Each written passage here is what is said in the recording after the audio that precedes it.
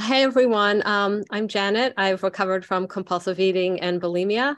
Really happy to be here. And I was thinking that since the holidays are upon us, and that uncle that no one really likes, or that sister we don't get along with and only see once a year, we'll be seeing this week. I figured it is a good time to talk about resentments.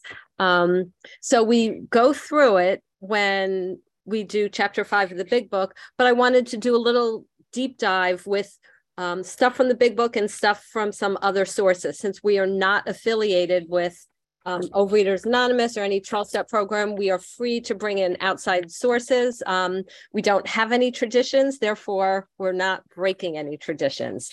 Actually, we do have a tradition, and that is to firmly believe that the age of miracles is still with us and that God still launches search and rescue missions for us addicts. I guess that would be our mission and our tradition.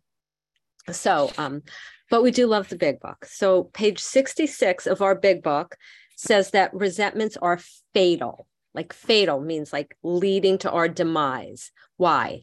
It says, because they cut us off from the sunlight of the spirit. So imagine a plant being cut off from the sunlight, it would die. And they're saying that's what happens, at least to our souls. And it then tells us that if we stay in resentment, we're going to pick up. So the big book tells us how to get rid of resentments. And again, even though we cover this chapter, this topic, when we do the chapter, how it works, I was into some alliteration when I wrote this talk. And so I thought I would share some random remarks on resolving resentments. How's that?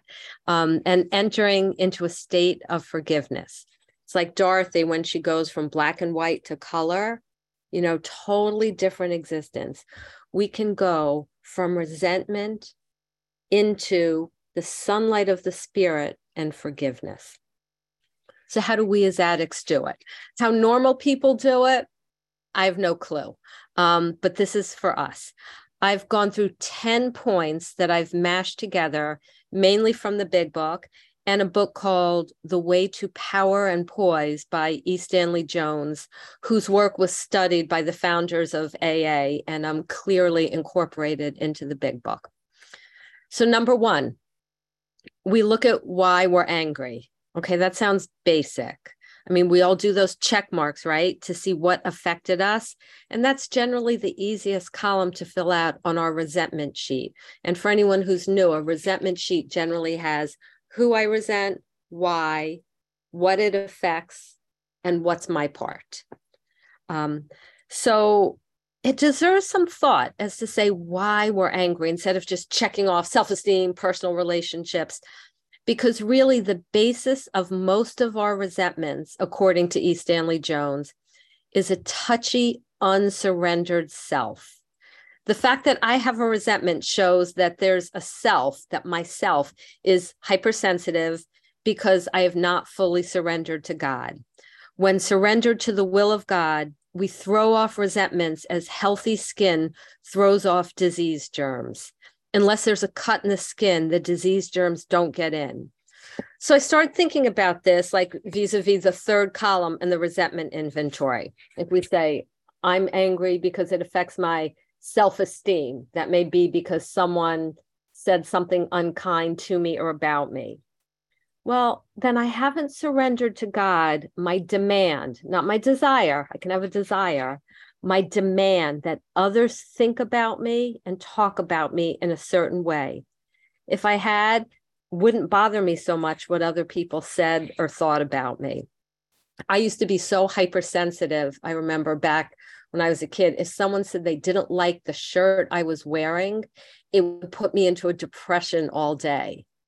That's because I was really making an idol out of what other people said about me. And if I make an idol out of what other people think or say, I'm putting something or someone else ahead of God. Or let's say we check off the box ambitions, right? If I had fully surrendered my career to God, for example, It wouldn't bother me so much if someone else got that promotion I wanted. I would know that, like it says on page 63 of the big book, we had a new employer. And notice they do employer with a capital E. He provides all I need if, so here's the condition to get all I need from my heavenly employer, if I stay close to him and perform his work well. Years back, I worked in a law firm and they wanted me to join an organization that went against my values. I didn't feel comfortable with it. So they actually fired me. And I got another job working management in the courthouse, but it paid $15,000 a year less. And I thought, okay, but I'm doing what my employer with a capital E wants. He did not want me in that organization.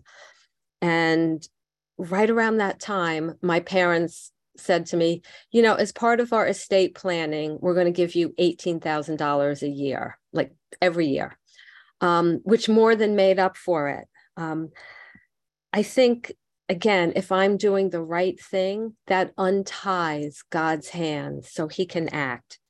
Remember, step 4 comes after step 3, always. I have the courage to do this painful moral inventory because by this point, I believe in a God who is all loving, all powerful, who cares about me, and who I know has my back. So I don't have to worry that I'm not going to make enough money in this new job. I'm surrendered to God. God's got my back. So it's the same with my personal relationships, sex relationships, and security. Basically, if something or someone threatens them, I look to see where I haven't fully surrendered my right to something. Now, remember, I qualified this by saying the basis of most of our resentments is an unsurrendered. Someone violence committed against her, let's be clear, I would never tell that person the problem is lack of surrender. Okay, if someone is beating us, we're supposed to get out. Okay, number 2, realize that the other person is perhaps spiritually sick. I really hesitate saying this because I think this line is so overused. I could probably label Mother Teresa as spiritually sick if I didn't like something she said. But what about the times when someone isn't as spiritually developed as I would like? First, it's always helpful to look at their story, their upbringing. So for instance, my dad yelled a lot when I was a kid, and he worked a crazy amount of hours. And yeah, he worked at least 2 jobs. He was a teacher and then he tutored. And if something bothered him, he yelled, and he yelled a lot. But if I dig really deep and walk a mile in his moccasins, as they say, I see that my dad was physically abused as a child and his own dad didn't have a job. So working 2 jobs and yelling was major progress. And in God's eyes, my father might actually be a saint. So it always helps me to look at the other person's story. It's helpful to remember there's a little bit of good in the worst of us and a little bit of bad, or in my case, a whole lot of bad in the best of us. Here's a prayer that I find helpful. Lord, this person is an infinitely precious child of yours and a spiritually developing person with flaws just like me. Please help me to relate to them with both truths in mind so that I can always love, always forgive, and if necessary, set appropriate boundaries. Since we're talking about realizing the other person is perhaps spiritually sick or spiritually developing, again, I think I want to stress that forgiveness does not mean I have to be in relationship with someone who is so spiritually sick that they're abusive on whatever level. If someone is abusive to me, I need to forgive them on the basis that they're spiritually sick. Just like if I was mad that a crippled person couldn't walk, I shouldn't be expecting them to walk. They're crippled. If someone is spiritually sick, I shouldn't expect them to behave like a spiritually healthy person, but I don't need to be in relationship. Number 3, we don't stop with saying that the other person is spiritually sick. We don't end there. I've heard people say, my part is I have to realize that she's spiritually sick and I need to pray for her. No, Big Book does not say that. It's so easy for me to be up on a mountaintop looking down on that poor spiritually sick person who needs my prayer. And truth be told, how often do we really pray for these people anyway? We don't sit down for an hour and pray for them. We mumble something and say, I just said, God, please help this poor spiritually sick person. And we think that makes us spiritual. We need to do more. And the book says we resolutely look for our part in each and every resentment. And again, our part is never just, I need to pray for a spiritually sick person. I was once advised by my sponsor to replace the term spiritually sick with human, just like me, or spiritually developing. Otherwise, again, it's too easy for me to get on a spiritual hilltop. But I have to really dig deep and see my part. If someone was nasty to me, was I nasty to her first? If one of my kids was undisciplined, is my part that I was selfish and lazy in teaching them the right things? If I'm angry at how other people are acting, why did you invite Uncle Ned to Christmas dinner? Why are you hanging out with that person? Is my part that I think I have a right to control what other people think, what they do, or what they say? I have found that most of my resentments just melt away when I see my part. And for me, my part is often that I want other people to think, say, or do what I want them to. This Christmas, one of my kids is not here, was supposed to be here, and last minute, kind of pulled this stunt. And it's like, yeah, if you won't let me do this, then I'm not coming. And, so we said, basically, sorry, we'll miss you, but yeah, you're not going to, okay. And I realized I was sad, but I didn't have a resentment. Whereas years before, if this child looked at me cross-eyed, I would get angry. But I didn't have a resentment because I don't have a demand that people act a certain way to fulfill my goal of having, a Norman Rockwell Christmas where all my kids are here. Not entitled to that. So my child has the right to do whatever she wants to do. And that makes life a whole lot easier. I think a lot of times my part is also, I made what other people think or say about me any of my business, and it isn't. What anyone says about me or thinks about me, not my business. So many of my resentments will go away when I realize things aren't my business. And the way I look at it is this, like I'm swimming in one of those lap pools that, has those ropes that divides the lanes. And I'm swimming toward God. And I can't swim into another person's lane, and I can't let another person swim in my lane. So what other people are thinking, doing, their plans, and even the future is in another lane. And other people's stuff that they try to put on me and make me responsible for, that goes in another lane also. So let's say we do all this, right? We pray, we see they're spiritually sick or spiritually developing, we see our part, but we still have the resentment. Or there are other things we can do, and there are. Number 4, we have to make up our minds that in this world, we are not going to escape injustice and pain. The Big Book talks about certain trials and low spots, and tells us what to do when, not if, trouble comes. The Big Book doesn't say we'll never have troubles. So if we believe that because we've given our life to God, Our lives going forward will be pain-free. We will be guilty of our old enemy expectations. The Big Book tells us that when trouble comes, we cheerfully capitalize on them as a chance for God to show his omnipotence. That means we continue to do the right thing, trust God, and wait for the miracles. About a year or so ago, my daughter was home from college on break, and she was going to meet up with her old boyfriend. I did not like this boy one single bit. Didn't like him when she was dating him. Didn't want her to start getting involved with him again.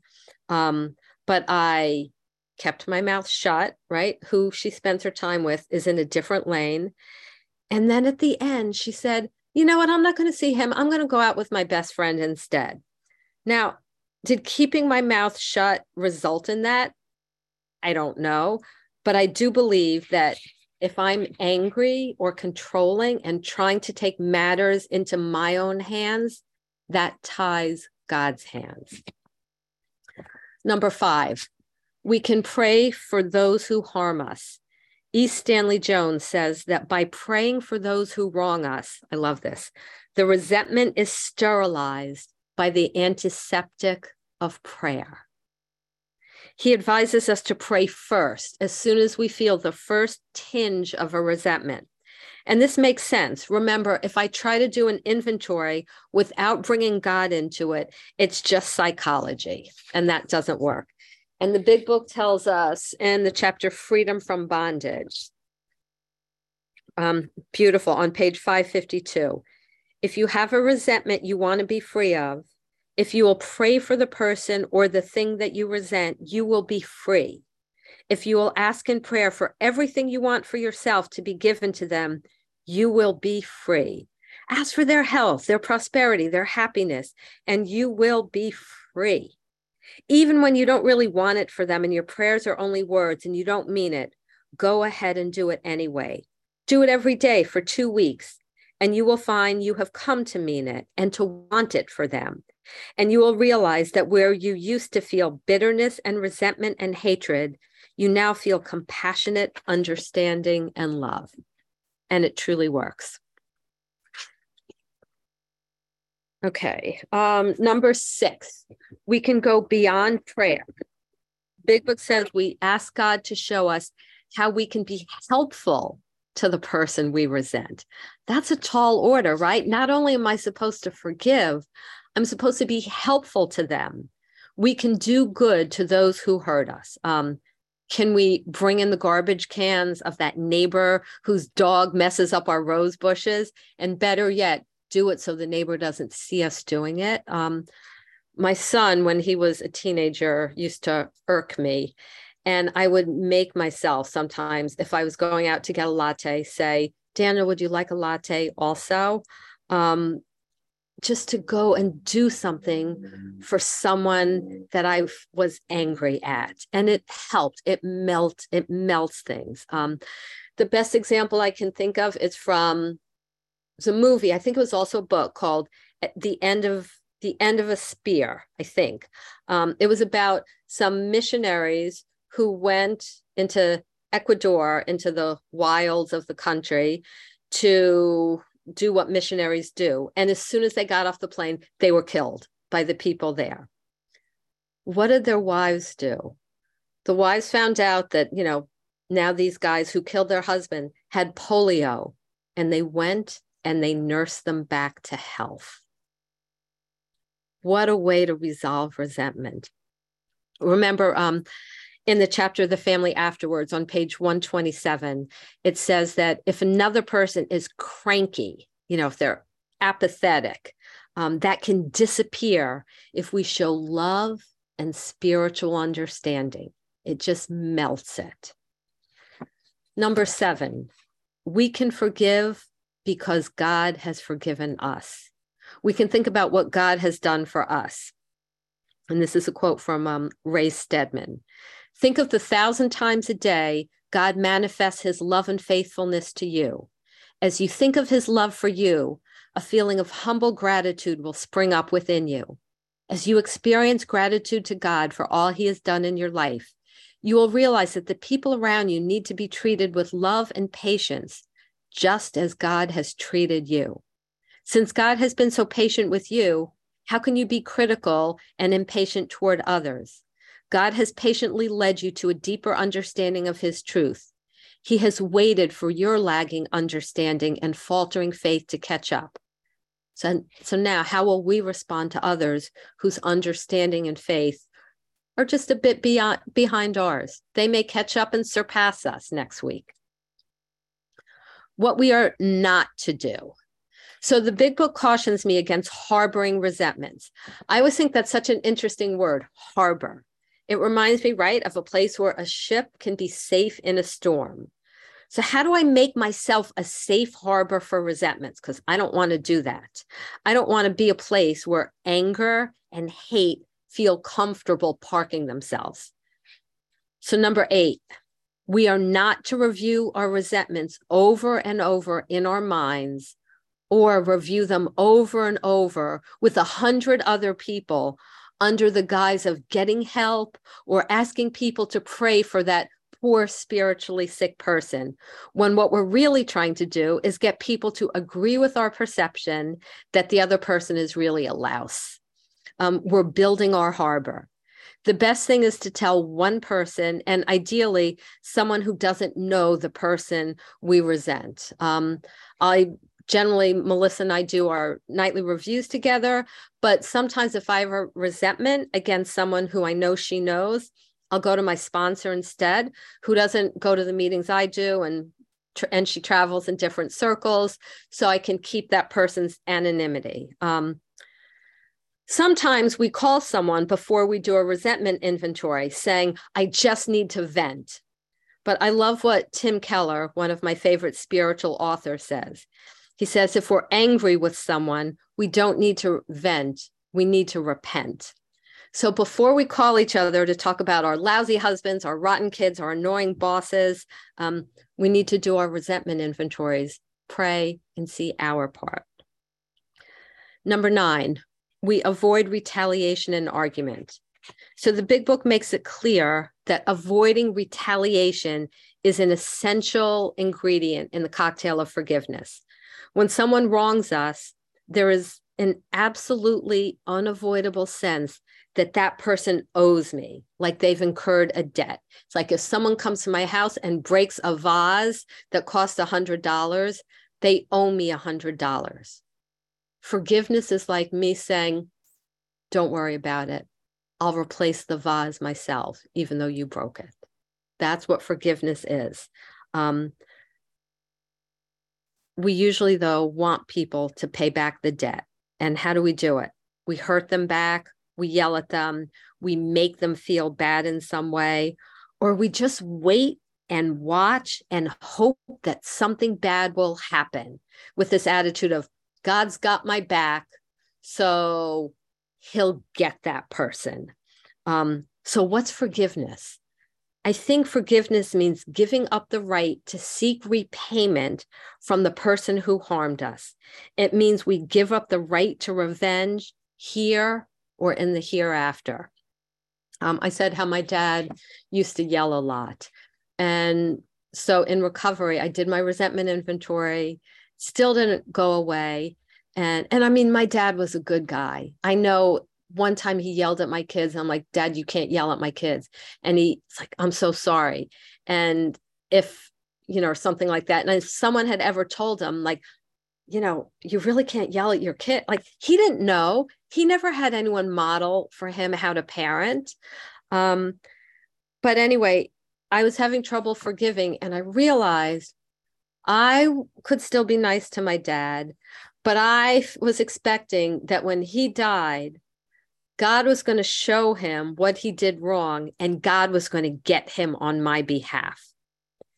And so I said a prayer and I gave up that right. I said, God, when you judge my father, when he dies and meets you and whatever happens, anything he did to me, don't hold it against him. And I did it with my will because my emotions weren't there. But I have to tell you, my emotions caught up, and now The only time I think about anything bad my father did is if I'm trying to help another person.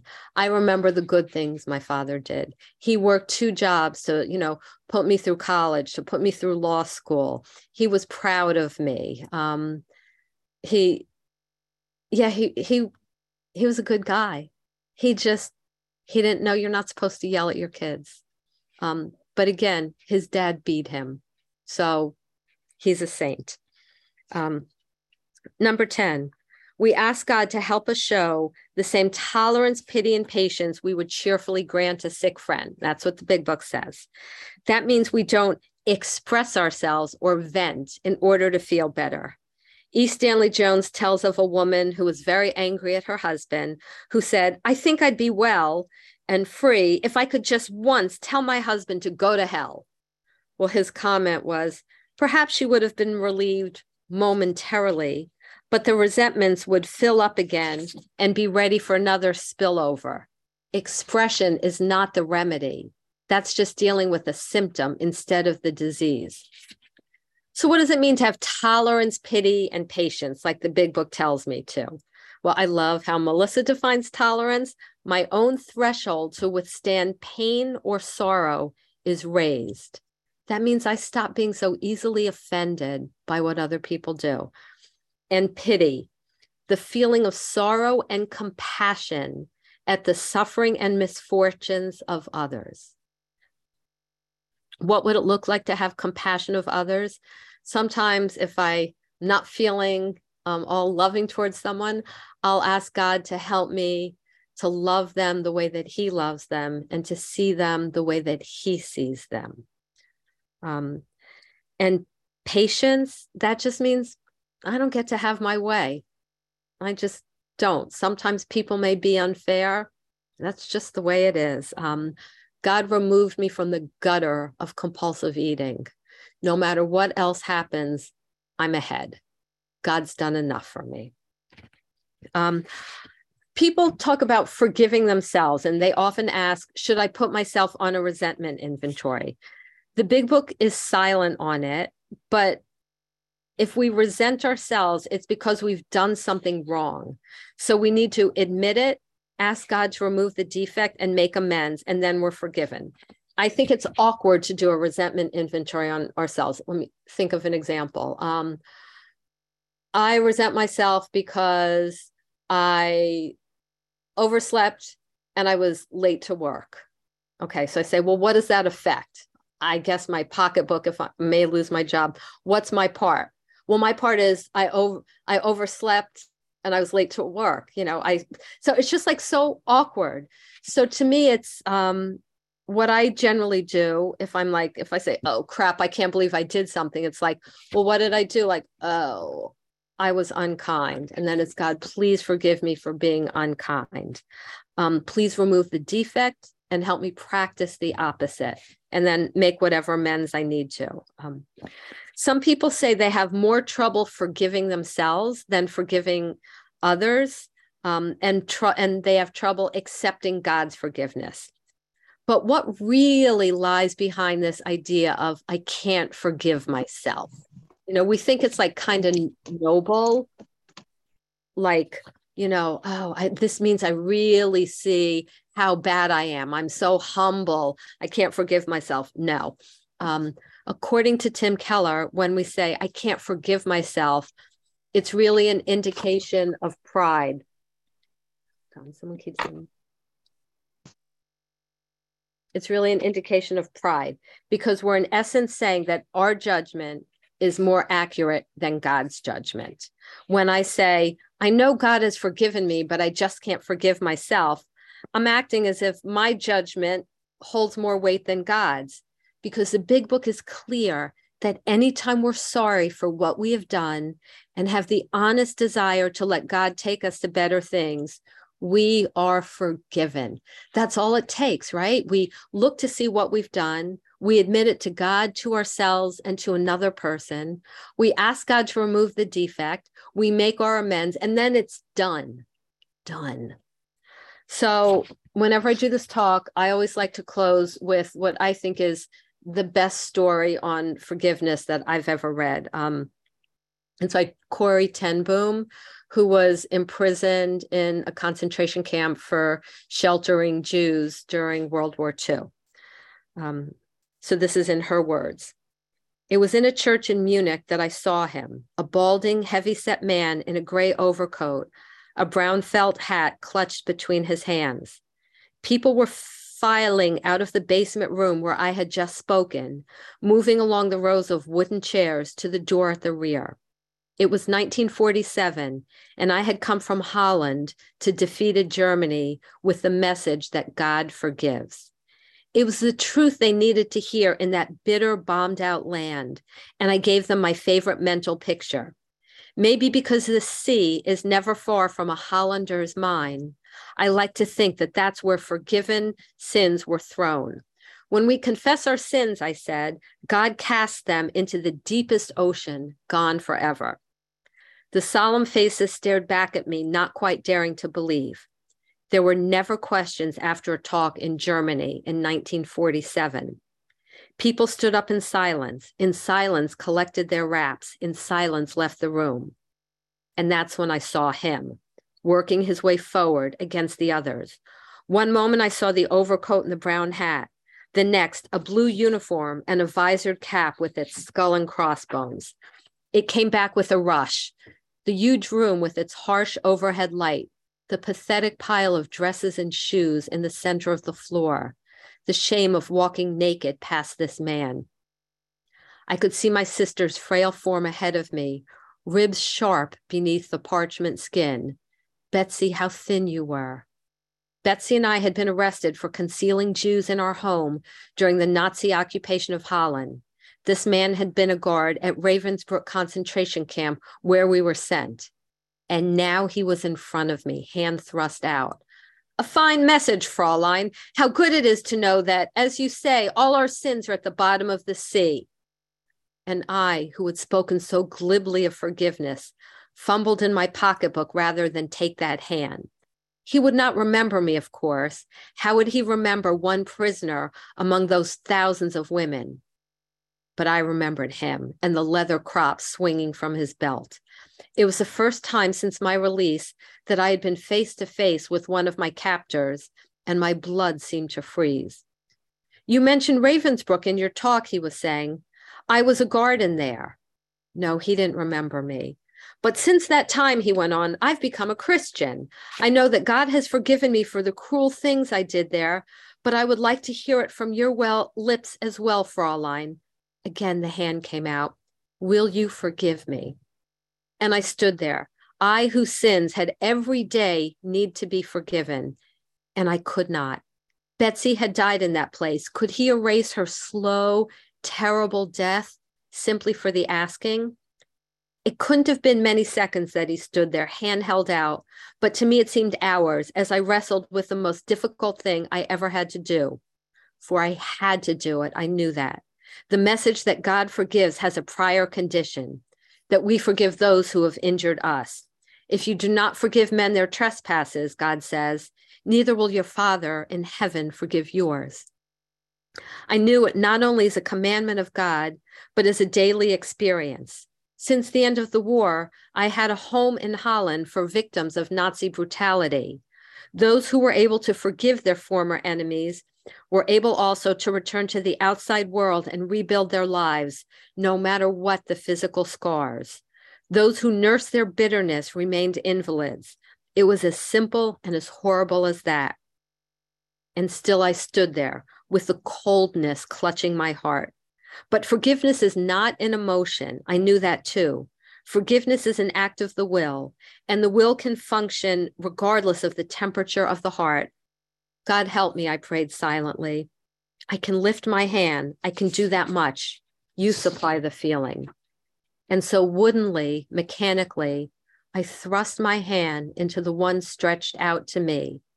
And as I did, an incredible thing took place. The current started in my shoulder, raced down my arm, sprang into our joined hands. And then this healing warmth seemed to flood my whole being, bringing tears to my eyes. I forgive you, brother, I cried, with all my heart. For a long moment, we grasped each other's hands, the former guard and the former prisoner. I had never known God's love so intensely as I did then. And with that, I pass.